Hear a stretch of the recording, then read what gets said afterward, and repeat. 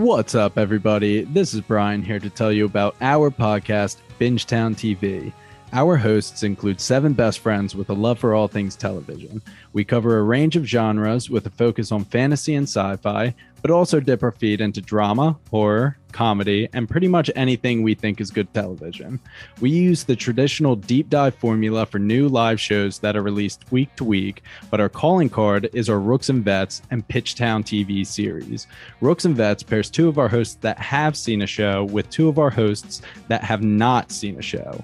Pitchtown TV is when we have a special guest pitch us a show by having us watch the pilot and trying to convince us to watch the rest.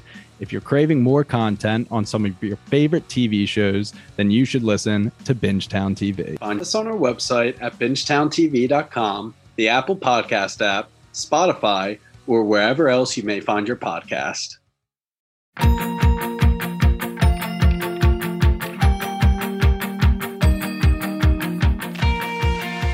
Are you a fan of young adult novels? Have you ever wondered the stories behind the people who wrote your favorite young adult novels? Then join author Eric J. Brown and Alyssa Lube of Netflix's The Circle every other Tuesday on YAOK. Available on all podcasting apps. Woo!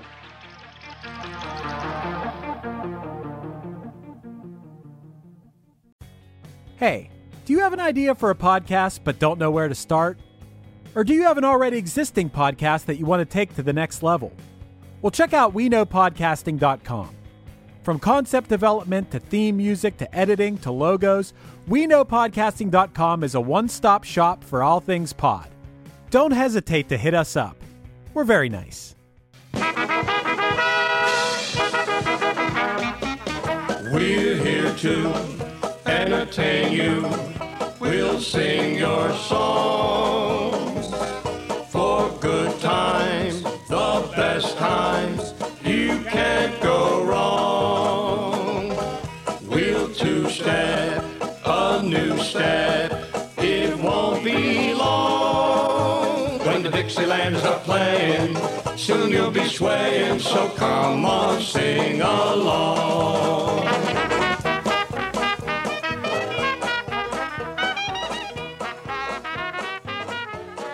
Hello, all you beautiful people out there. Thanks for tuning in again for another episode of Before My Time. I am your host, Kelsey Laurie, and we are here to talk about topics that we are obsessed with that happened before our time. Today, we're going to go for a little bit of a darker turn. We are diving into the Beatles through Charles Manson's eyes. So, just hold on to your stomachs. This gets a little dark. To the bottom, I go back to the top of the slide. Where I stop and I turn and I go for a ride. Till I get to the bottom and I see you again. Yeah. I didn't want to necessarily just go and talk about the Manson murders because we'll touch on them a little, obviously, because it's inevitable. But it's kind of a classic, another Manson murders thing. And it's just so gruesome and dark. And I don't know about you, Matt, but I hit an age, and I can't remember what, it was my late 20s, that I used to eat this shit for breakfast. Serial killers. I used to watch Criminal Minds. Actually, the book Helter Skelter, which the district attorney Vincent Bugliosi wrote, I read that book twice in high school about the Manson murders and the trial. I was obsessed. And all of a sudden I hit an age where I'm like, shit got too real for me. I don't know. I don't know why and how, and I can't deal with it.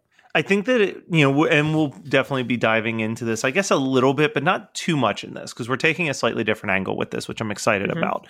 Mm-hmm. But, we're living in this time where, the true crime kind of falls into these 2 buckets. And, one bucket is, let's focus on how we catch these people and the work that gets put into it and investigative stuff. Mm-hmm. And then there's the other part that's almost like this voyeuristic glamorization of everything. And I think that the Manson murders have just been talked about to death. But you proposed this brilliant idea that I am very excited about. Brilliant. You are. That's why I asked you to do a podcast.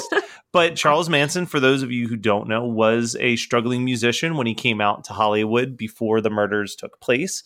And he had a love of the Beatles, and he scared Brian Wilson to death. And one of the big things that you learn when you go through all the different Manson stuff is how weird his interpretations of song lyrics turned out to be. So you pitched this idea, and I absolutely love it, because I only know like surface level. I know the song Pigs pops up and the song Helter Skelter, and that's about all I know. Oh no, it goes deeper. Yeah. So we are doing the Beatles through Charlie's eyes. And so actually in the book Helter Skelter that Vincent Bugliosi wrote, there was a whole chapter dedicated to Manson's interpretation of mainly the White Album, because the White Album comes out, when is that, 68? And that is, the murders happened in 69.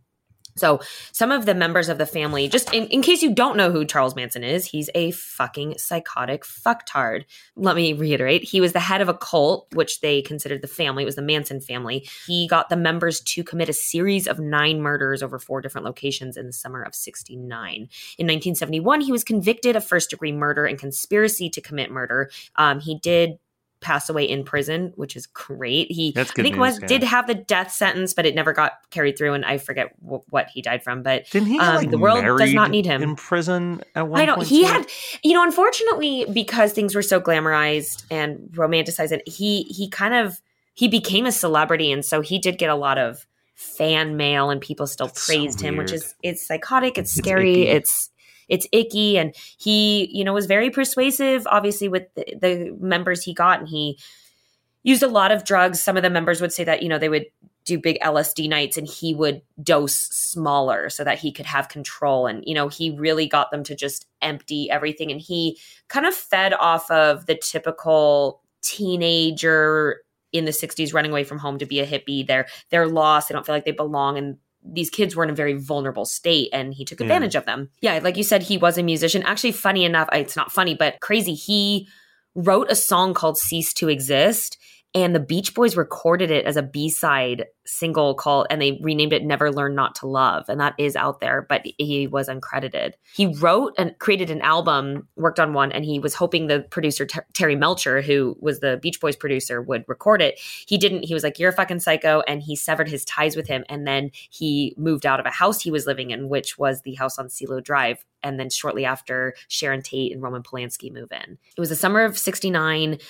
Charles Manson believed there was going to be a big race war that's going to break out. He believed all the black people would rise up and kill all the white people except for the Manson family. They were going to hide out in Death Valley, and then they would rise up, and then they would have Charles Manson to then lead them, was kind of his psychotic delusion. He called this whole event Helter Skelter, which we will go in more because that is a song on the White Album. And he believed he was the resurrection of Christ. So just fucking crazy. So the first set of murders was at the Tate Polanski home. It is horrible. I, again, don't really want to go too much into it, but it was, who was there? Susan Atkins, Patricia Krenwinkel, and Tex Watson were the members of the family that went in and committed the crime. Sharon Tate, she was 8 months pregnant. Abigail Folger, Wojciech Frykowski, I'm sorry if I'm pronouncing your name wrong, Stephen Parent, and Jay Sabring were all the victims of this horrendous crime. Linda Caspian was a member of the family. She did not actually commit any murder. She was driving and didn't know what was going on, and they didn't really tell her. They just told her to stop. She was a key witness on the stand against them, a huge part of the trial, because she, basically outed them, but she did hear the screams from the house and ended up trying to run in to stop them. And I believe it was Tex that kind of got a hold of her and kept her from going inside. But the second famous part of the murder was at the LaBianca's home. It was Leno and Rosemary LaBianca, and the same set of hooligans were there, but this time we also have Leslie Van Houten, Clem Grogan, and Charles Manson was at this murder as well. I don't believe it's a weird thing, he didn't actually pick up a knife and kill anyone, but he is the reason that these did. So he rightfully should have been committed and was, and good. If you want to dive in more into the murders, it's really horrific. It's so tragic. It's probably one of the worst, things, but let's go into kind of his conspiracy theory based around the White Album. One of the family members actually said, it was Paul Watkins said that before Helter Skelter came along, all Charlie cared about was orgies. So before, his kind of cult little family, if you will, was more interested in just making music, peace, love, and he would just like sleep with all the girls, and really gross. They were living at an old movie ranch, is kind of where the family stayed and ran amok, and there were kids. I mean, it was weird. He was obsessed with the Revelation 9 from the Bible, and he also had his interpretation of how Revelation 9 was coming to permission. So there were 4 angels in that. There are 4 beetles. They said there would be, a lot of locusts coming, beetles. They said there would be prophets with the faces of men, but the hair of women. Beetles had long hair, and the angels were going to have breastplates of fire. And that's what he saw as the guitars, where there's breastplates. So that's where that kind of interpretation through him. I feel like it's one of those things where you hear this and it's like, and people don't understand why you make fun of conspiracy theorists, but like all you have to do is look for the tiniest absurd connection, and you're like, well, it's so clear. Work. Yeah, I mean, you could read this and go, oh my God, of course it is. The Beatles were the Revelation 9, and like it's just nuts. Yeah, this whole thing is just so fucking crazy. But Manson thought the Beatles were talking to him through their music. Like, he thought they were direct messages to him. And he would quote, like, within the family, this, that, like, he would go on these tangents, this, that, and he most commonly would just quote the Beatles and the Bible. Like, those were his two. He's a wild dude. I know. It's just, it's creepy, a lot of this. So I'm going to go through some songs from the White Album, and let's see what it is. So White Album starts with Revolution. He thought the Beatles were in favor of a revolution, and that Manson should prepare himself for it. And so that was kind of like how he took that. Blackbird was a huge, there's a couple, I would say Blackbird, Piggies, and Helter Skelter were the most popular and most critical songs of him interpreting them to move forward with what he was doing. But the song Blackbird, he thought that the Beatles were urging Black people to arise and revolt against the white establishment. And that kind of led into what he called Helter Skelter. Manson was obsessed with the word rise. And so it's spoken in or sung in Blackbird. And it also comes up in Revolution 9, which we'll talk about. You can kind of hear someone saying rise. And so he would always be like, it's the rise, it's the rise. And that was another like key word that he honed in on. He did have a quote. I don't know if this was at the trial he said this or when Charles Manson said this, but he said, "These kids listen to the music and pick up the messages. It's subliminal. It's not my music. I hear what it relates. It says rise. It says kill. Why blame me? I didn't write the music." So that kind of shows you where his brain is, where it's just where like, his brain it just is. told me to do, and weirdly, it's like justified to him. It's so justified. So here's the Matt Kelly event portion of this, though, is that I love that when it's Charles Manson saying this about the Beatles, we're like, oh, how, like the judge and jury are just like, oh, crazy Charles. But like, if a kid who's listening to some Metallica kills somebody, it's immediately like, well, these musicians need to be held accountable for their song lyrics. Yeah, it's true. This definitely like comes to light. And like you said, even like with conspiracy theories or people taking things through music, it's kind of gives light to like, okay, what's the real problem here? Drugs, kids, don't do drugs. I think this is where I used to have the fascination, and I think a lot of people do, is the psychology behind Criminal Minds was my favorite show. But it's that I do think his brain was wired differently. Well, that's the thing. Like, some people are born with, and that's still mental awareness and health and whatnot to be aware of that. I mean, he was in and out of jail from an early age. I think that's the obsession with true crime in general, right? Like, I'm not a musician, but I can imagine, I can put myself in the headspace of someone who wants to drop everything and pick up a guitar and go on the road. Oh, you know what I mean? Like, where's this going? You can put yourself in the mind space of a lot of things, but I can't when it comes to this. No. Yeah, I can't put my head in that mind space. So you become like obsessed with trying to figure out like what is wired differently up there. Yeah. That's what always kind of got me and I think it's because we can't relate at all. Like, I can't even fathom. And so it's just so like, what? But one of the main members of the family, Susan Atkins, who was present at both murders, and she was probably like, if you look at her, I think it's her mugshot, or she has this one, you can Google image it, and it's just a straight on, like, her eyes like pierce through your soul. She is so fucking creepy. And she was like one of his go-to girls. he renamed her as like a nickname, Sadie Mae Glutz. And this was before the White Album got released. And then there was a song called Sexy Sadie on the White Album. So he was like, oh, this is about you. And I didn't find it this time, but I think I remember when I read Helter Skelter, he kind of used it to like scare her, because the lyrics are, like, sexy Sadie, look what you've done. You've made a fool of everyone, kind of thing. That's not the right melody. Yeah. Sorry, Beatles. But, like, it's like, look what you've done. And it's kind of like has this guilt, like, and he kind of used that against her. And like, they knew I called you Sadie. And, and it just was in his like controlling, manipulative freak. But that was that. There is a song called Piggies on the White Album. And Manson thought that interpreted as the piggies were the members of the establishment, and the establishment needs a damn good whacking. Because there is a quote in that line where they said, what you need's a damn good whacking. And it's kind of a fun, zany song. And it was somewhat of a political song from the Beatles. Like, I'll give him that. But he just took it too fucking far. Yeah. And some members said that he quoted that line a lot about how they needed a damn good whacking. That was another thing he said a lot. The song also, and this is where we're going to get a little disturbing, folks, so I apologize if things are too much. Maybe close your ears for 5 seconds. This song refers to knives and forks, and the La Bianca murder. Rosemary was stabbed with 41 knife wounds, and Leno was had 12 knife wounds and 7 fork wounds. And on the wall with blood, they wrote "Death to Pigs." Oof. Yeah, not good. They also, at the La Biancas, printed on the fridge Helter Skelter, which is our next song. So this is where it's that extra gruesome level where I can't even.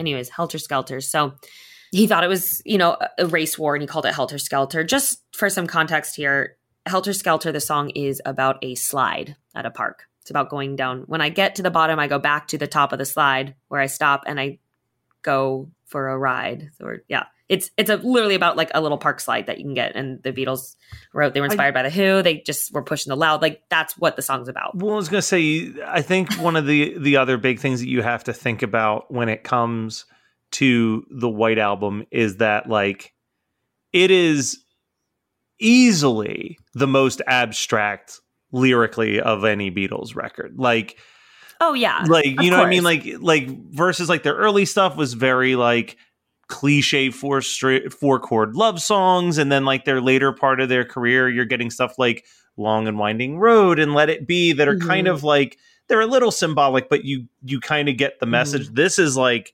right in that peak psychedelic. Yeah, it was once they came out with Sgt. Pepper's. Yeah, a little bit. Abbey Road has a bit of both. But this album, there's really not any, like, I'm looking at the track list, and this was very experimental. Yeah, there's not a lot of songs that, like, you're just like, oh, this song is about this definitively. You know what I mean? Like, well, some are, and I'm going to get into a few of like the more charming love songs that you're like, oh, that's just like a sweet song, a little ballad. But yeah, Helter Skelter's a little. I think they were literally just trying to like see how loud they can play their guitars and scream, and that's the classic song he finishes and goes, "I got blisters on my fingers," in the recording, because he's played so hard. I forget how many guitar strings they like snapped during recording this song. But one of the members of the family, Brooks Poston, said that Mason told the family on New Year's Eve of 1968, and I quote, "Are you hep to what the Beatles are saying? Helter Skelter is coming down. The Beatles are telling it like it is."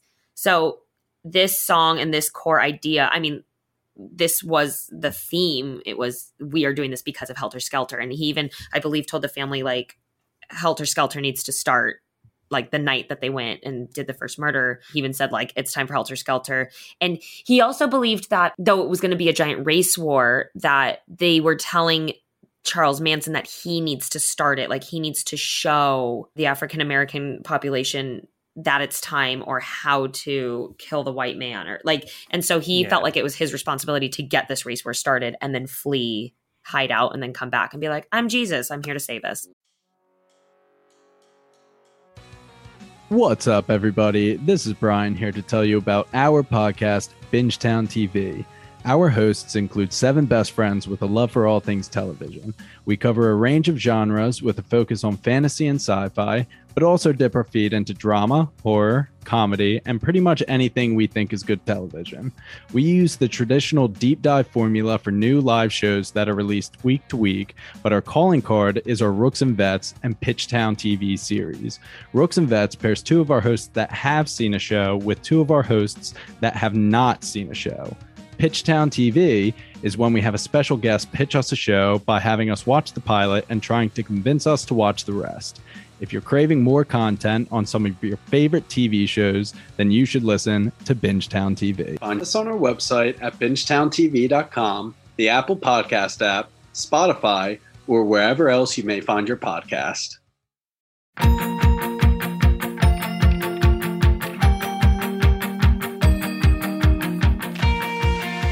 Are you a fan of young adult novels? Have you ever wondered the stories behind the people who wrote your favorite young adult novels? Then join author Eric J. Brown And Alyssa Lube of Netflix's The Circle. every other Tuesday on YAOK. Available on all podcasting apps. Woo!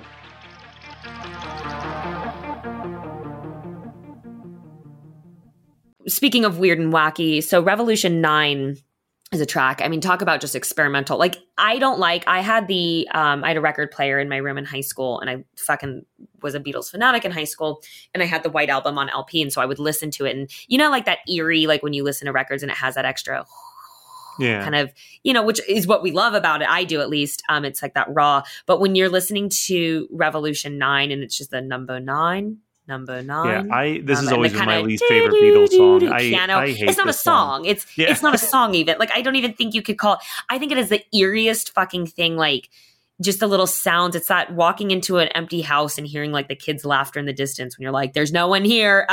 That's what this song makes me think of. It's already a weird, icky, and so I will side anecdote real quick, doing the number 9, what it now makes me think of. So I say this all the time, but if you don't know and you're new to this podcast, I was in Cirque du Soleil for 3 years with the Beatles Love Show. And something fun about that show, in a lot of live theater, you have audience stage. And so it's a traditional theater, and they'll have a lighting system, green light, red light. So the audience can't see the light being projected, but the performers can. So if you ever see like a red light, you know, shit, something's wrong, something's not safe, the stage isn't right or whatever. Well, the Beatles Love Show is a theater in the round, so you can't be projecting lights on like that because the other side of the audience would be able to see. And it's a very dangerous show, of course, because it's a circus show and it's Cirque, but the stage is very, very dangerous. I mean, the mechanical elements of it, people have been very injured doing it. I'm not going to go into what happened, but I've seen it myself. You could lose your life. So to make sure that you don't know that there's a big hole behind you on a 2-story drop, because the stage goes into a basement below so they can bring up the stage with new set pieces. There'd be so many times if you didn't know that the lift had prepared or recovered, you would go to step and then bye. So to get our attention, we would have a number 9. So over the show and over the music, if we would be performing and you hear number 9, number 9, number 9, we know something's going wrong. So we'd be like, oh, there's a number 9, what's wrong? Or like, and so that's what we called like, oh, what was tonight's number 9 about? So it has kind of a new like meaning for me in my head anytime I'm like, oh, a number 9. But so that's a little fun behind the still scenes. Still equally horrifying. So the song has not become less horrifying. It's not a good thing. Yeah, that's very true. It's not a good thing. But so anyways, back to the crazy mind of a fucked up person. Manson thought it was parallel to the Bible's Revelation 9. So this is Revolution 9, Revelation 9. He's like, ha, see, I was right. He thought it was a prophecy of the upcoming black-white revolution. That's how he took it. And then I know that there is a very like soft voice that says rise, because there's all these different voices. So that's another time we see rise. And that's another time Manson's like, we're going to rise. So back to talking about those like love song ballads that are pretty clear. Here's a few. So there's a song, I Will. It's a really lovely little song with guitar. And some of the lyrics say, your song will fill the air, sing it loud so I can hear you, is a line. And Manson thought that was them telling him to make an album so people could find him, the new Christ. So he needed to put out music and fill the sound with air so that people knew where he was. And specifically also that the Beatles knew where he was. There's something that, I mean, obviously we're talking about an insane person. There's something so egotistical to think that this band whom you've never actually met is writing secret messages specifically to you and your greatness. 1,000%. Charles Manson is probably one of the most narcissistic, egotistical psychomaniacs the world has ever known. Like, Yeah. he is so egotistical. And if you dive deeper into his background and kind of read about like how he operated, I mean, he literally thought he was like God. He literally thought he was Jesus. Yeah, it strikes me as that dude who just, that person who ruins every party by insisting that they are the smartest person in the room type attitude. Like, I thought he would lecture the family and they sit, he stands and just be going off on like how much wiser and giving them his knowledge. And Honey Pie is the next song here. And that's another cute little honey pie. You are driving me crazy. I'm in love, but I'm lazy. I'll say it right now. I know this isn't tied to the Manson thing, but I am very pro McCartney's silly little love songs. Like, I absolutely adore them. They just are the best little skip in your step, put a smile on your face. I love a lot of his solo work, and for that reason, dude, every time that I listen to a song that I know McCartney wrote because it was a song that Lennon would shit on, I'm like, these songs are so good though. They're so poppy and fun. Yeah, and I don't think there has to be a fucking message in every song. Like a little bit, I hate this. Like, no, we have to say something in this, and I feel that way with dancing too. There's a whole new wave. It's been around for a long time, but everyone's trying to like, oh, this dance piece is about dying and the dealing with this and like trying to make a point. And I'm like, can you just put on some fishnets and give me a good shimmy and just entertain me? Like, I don't need the deep shit. Give me the shallow fun. I like, that's what I'm here for. There's a time and place to make a point. Let me ask you a question. I know that we're probably jumping a little ahead here, but we're talking about the silly poppy little songs that McCartney wrote that are scattered all over the White Album. And this song actively calls out the Bible, which seems to be like one of Manson's favorite things. Is there any connection between Rocky Raccoon and Manson? There is, yeah. I'm going to put a pin in Honey Pie. We'll come back to that. Rocky Raccoon, he saw it as a story of an African-American uprising, and it mentions Rocky's revival. So he's like, this is kind of like a folklore tale of this character. And he also unfortunately connected the animal raccoon to a very terrible derogatory slang word that was used, which I will not say. But on a side note, I feel like we kind of have to mix in the little like happies. Let's talk about the songs and the things we like about them, because this is such I love this song. I love Rocky Raccoon. Like, if we're going to take a break from it. It is honestly like one of my favorite songs on the album. It's just, oh my gosh, there was a good couple months in high school where this was probably like my all-time favorite song, period. I loved it. So I'll tell you one of the songs that I absolutely love on the White Album, and maybe Manson found a way to spoil this one for me as well, but I fucking love Oobla Dee Oobla Da, and I know that that's one that some people will say is like the worst song the Beatles have ever recorded, but I didn't find anything of it. I'm sure he maybe in one of his like LSD tripping talks around the fire before a family orgy said something about it, but it's just a spring in your step type song. Like, I just hear it and I'm like, hell yeah. Wait, this is the moment. There is a recording of the Muppets doing Obla Dee Obla Da. Have you heard it? Of course they have. Yes. Like, Obla Dee Obla Da, life goes on. It's great. You have to. I was like, how am I going to tie the Muppets in here? What is your favorite White Album track? Oh God, there's so many good ones. I know. I really, really like Happiness is a Warm Gun. That is a very good song. I really genuinely love that song. And I love Rocky Raccoon a lot. I have to say, though, favorite, like if I'm really being honest, probably Blackbird. It's like the one song I could play on the guitar. It's a beautiful I remember song. as a child, like my dad would always play the Beatles. I remember being like 2 or 3 and like hearing it and loving it and kind of like, it's such a beautiful song. I bounce between that and Dear Prudence, I think, on that particular Oh yeah, I album. like Dear Prudence a lot, yeah. Yeah, I could go off because I do love While My Guitar Gently Weeps is really a great song, but I am partial to the version that they have at the Beatles Love Show because they have a full orchestra behind it and they recorded it. It's stunning and it's slow and it's this beautiful number and it like can make you cry, where this one's a little more like this kind of weird, like not fast, not slow. Okay, so we took a little we happy left off divergence. on Honey Pie. Yeah, I want to go back to Honey Pie. Hey, It's heavy stuff. We needed to take a Yeah, I positive needed a break for a breather. second. Okay, so Honey Pie, the lyrics say, sail across the Atlantic to where you belong. He thought the Beatles should come to the U.S. and join the family. And then there's lyrics, I'm in love, but I'm lazy.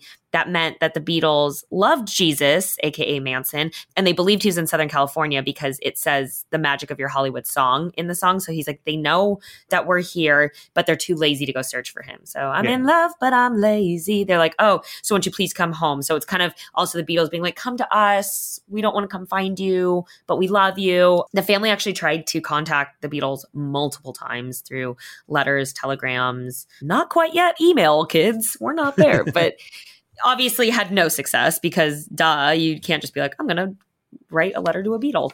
And then Happiness is a Warm Gun was another. I don't have much of an interpretation, but they thought, Manson just thought the Beatles were telling the black man to get guns to rise up against the white man was his.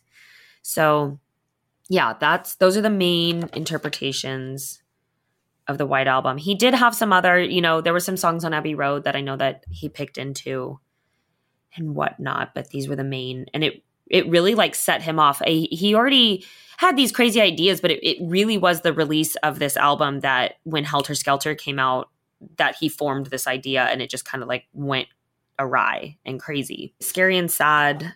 Yeah, I read a couple quotes. I didn't write them down, but the Beatles obviously had something to say when all these murders went down, because it was, I think Ringo was friends with Roman Polanski because he was a huge movie director, which how tragic. Roman Polanski was married to Sharon Tate. She's pregnant. He was in Europe on a project shooting. And so he's away and leaves his pregnant wife home, who has some friends over, and that happens. And just how horrible. Yeah. Which I think is a reason I loved Tarantino's new Once Upon a Time in Hollywood so much. Yeah. If you haven't seen it, I highly recommend it. I really love that movie, but the ending, it just felt good to watch that ending where they get fucked up and the murderers get caught and just annihilated. And you watch, it almost made me cry when was it Margot Robbie's playing Sharon Tate and she comes out and it's like, what just happened? And it's watching the ending that doesn't get to be and doesn't happen. And for a moment you go, oh, that's nice. Yeah, I need to rewatch that one. It's so good. The problem with most of the Tarantino films is just the lengths. They're so good, but there's you're like, you have to be like, do I have the 3 hours right now?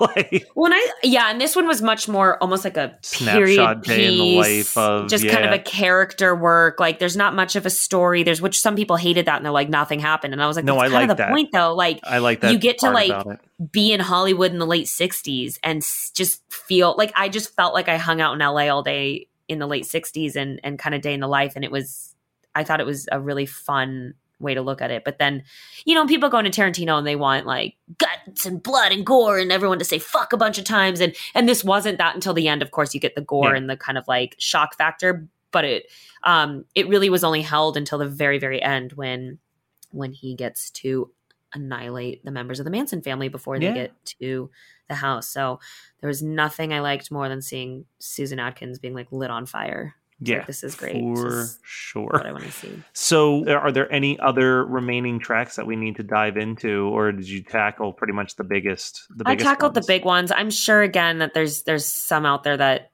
say what he thought, and I know that there was a few in Abbey Road and stuff that he did, and I wasn't around the bonfire on the LSD trip while he was lecturing about these, so I'm sure there was more, but those were the main ones. If you are into crime and psychology and even investigation, I highly, highly recommend the book Helter Skelter. Like I said, I read it twice when I was a teenager. And I mean, you basically it's a huge, huge book. And it is just the deepest dive into this trial. And even when they didn't have them and how they put it together to prosecute them. And it's fucking fascinating. Yeah. But the few chapters where they just go into the crime scenes do get a little intense. But outside of that, it's a lot more logistics and really interesting. So that's Kelsey's recommendation for the day. And I just want to go on the music. I don't want to go too much more into his psychotic mind because I won't sleep tonight. I think that's fair.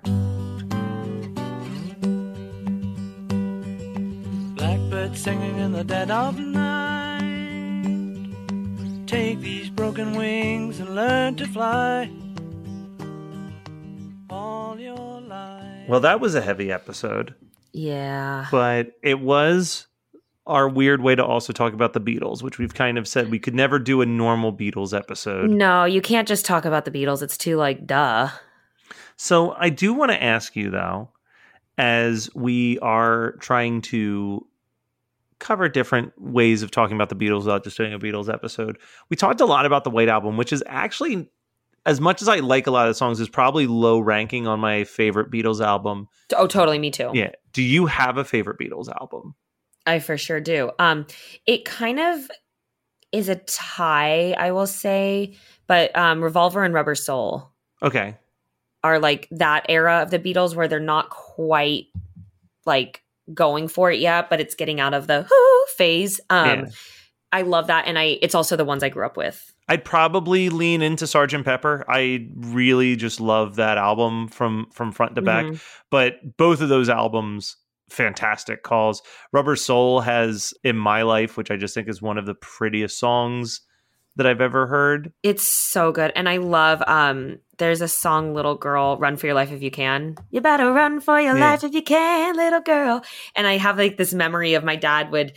He's a pediatrician, so sometimes on the weekends he'd go do hospital runs to see new babies. Be like, oh, you want to come do a hospital run? And if we would go, we would always listen to Rubber Soul. And so on that point, he would always drive in. You better run for your life, you can. Every time I said "little girl," he would like poke my stomach and be like, "You little girl," and I was like, "Oh, I'm the little Aw. girl." And so I always find it very endearing. I love when songs call the women in them little one, little girl, even though Yeah. some people would think it's really like demeaning and demising. There's nothing more charming to me, and I think it's just because I have that tie where I'm like, oh, and I like it. But I love that song, and it takes me back to those little hospital runs. That's I have my dad's never called me little girl, but I remember when I was a kid, I loved Thundercats, the cartoon Thundercats. And my dad had this old Jeep, and before he would start it, he would have me yell, "Thundercats, Thundercats, Thundercats, ho!" And when I yelled ho, then he would turn it on and he would rah, like would make that I roar love noise. those like memories like Dude, that. those- You're just like, Do parents rule? they really do. And if your parent's a shithead, I'm really sorry. We'll be your that parents. Now. We're We're your we will be your parent. I'm not going to be your parent. No. I can be your friend. I'm not here to be anyone's mother. Just putting that out there on the record. So Gelsey, if they want us to be not their parent, but at the very minimum their friend, where can they go to meet us? Come meet us at Instagram. Our handle is @BeforeMyTime_podcast. On Facebook, just search Before My Time. We will pop up. Say hey, hi, post something you love that happened before your time. Let us know what your favorite Beatles album is and or your favorite Beatles song. I would love to know and get into that conversation because Beatles talk, I am here for it. Well, and also, I got to give a little bit of a shout out to Danny that commented earlier this week about how we've inspired him to listen to the Greatest Showman soundtrack during his gym sessions because of a previous episode. So, we love hearing that stuff. Please make sure that we are aware of how we're influencing your day-to-day life. Absolutely. Bye.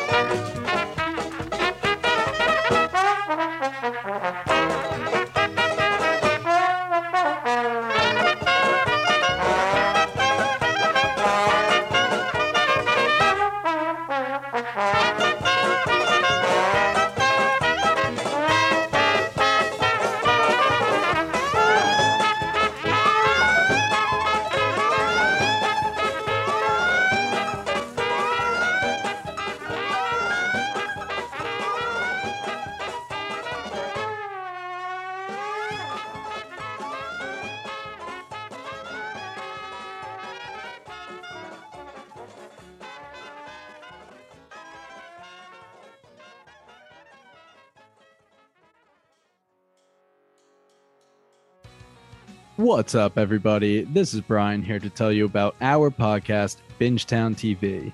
Our hosts include 7 best friends with a love for all things television. We cover a range of genres with a focus on fantasy and sci-fi, but also dip our feet into drama, horror, comedy, and pretty much anything we think is good television. We use the traditional deep dive formula for new live shows that are released week to week, but our calling card is our Rooks and Vets and Pitchtown TV series. Rooks and Vets pairs 2 of our hosts that have seen a show with 2 of our hosts that have not seen a show. Pitchtown TV is when we have a special guest pitch us a show by having us watch the pilot and trying to convince us to watch the rest. If you're craving more content on some of your favorite TV shows, then you should listen to Bingetown TV. Find us on our website at bingetowntv.com, the Apple Podcast app, Spotify, or wherever else you may find your podcast. You're listening to the Geekscape Network.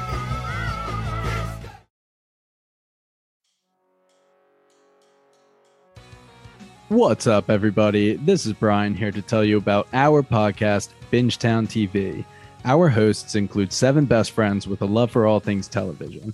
We cover a range of genres with a focus on fantasy and sci-fi, but also dip our feet into drama, horror, comedy, and pretty much anything we think is good television. We use the traditional deep dive formula for new live shows that are released week to week, but our calling card is our Rooks and Vets and Pitchtown TV series. Rooks and Vets pairs 2 of our hosts that have seen a show with 2 of our hosts that have not seen a show. Pitchtown TV is when we have a special guest pitch us a show by having us watch the pilot and trying to convince us to watch the rest. If you're craving more content on some of your favorite TV shows, then you should listen to Bingetown TV. Find us on our website at bingetowntv.com, the Apple Podcast app, Spotify, or wherever else you may find your podcast.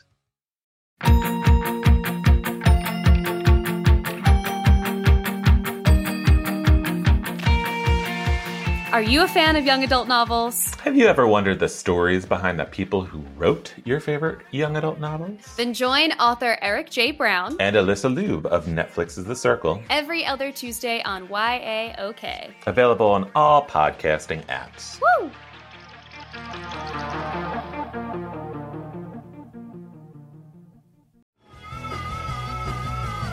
You're listening to the Geekscape Network.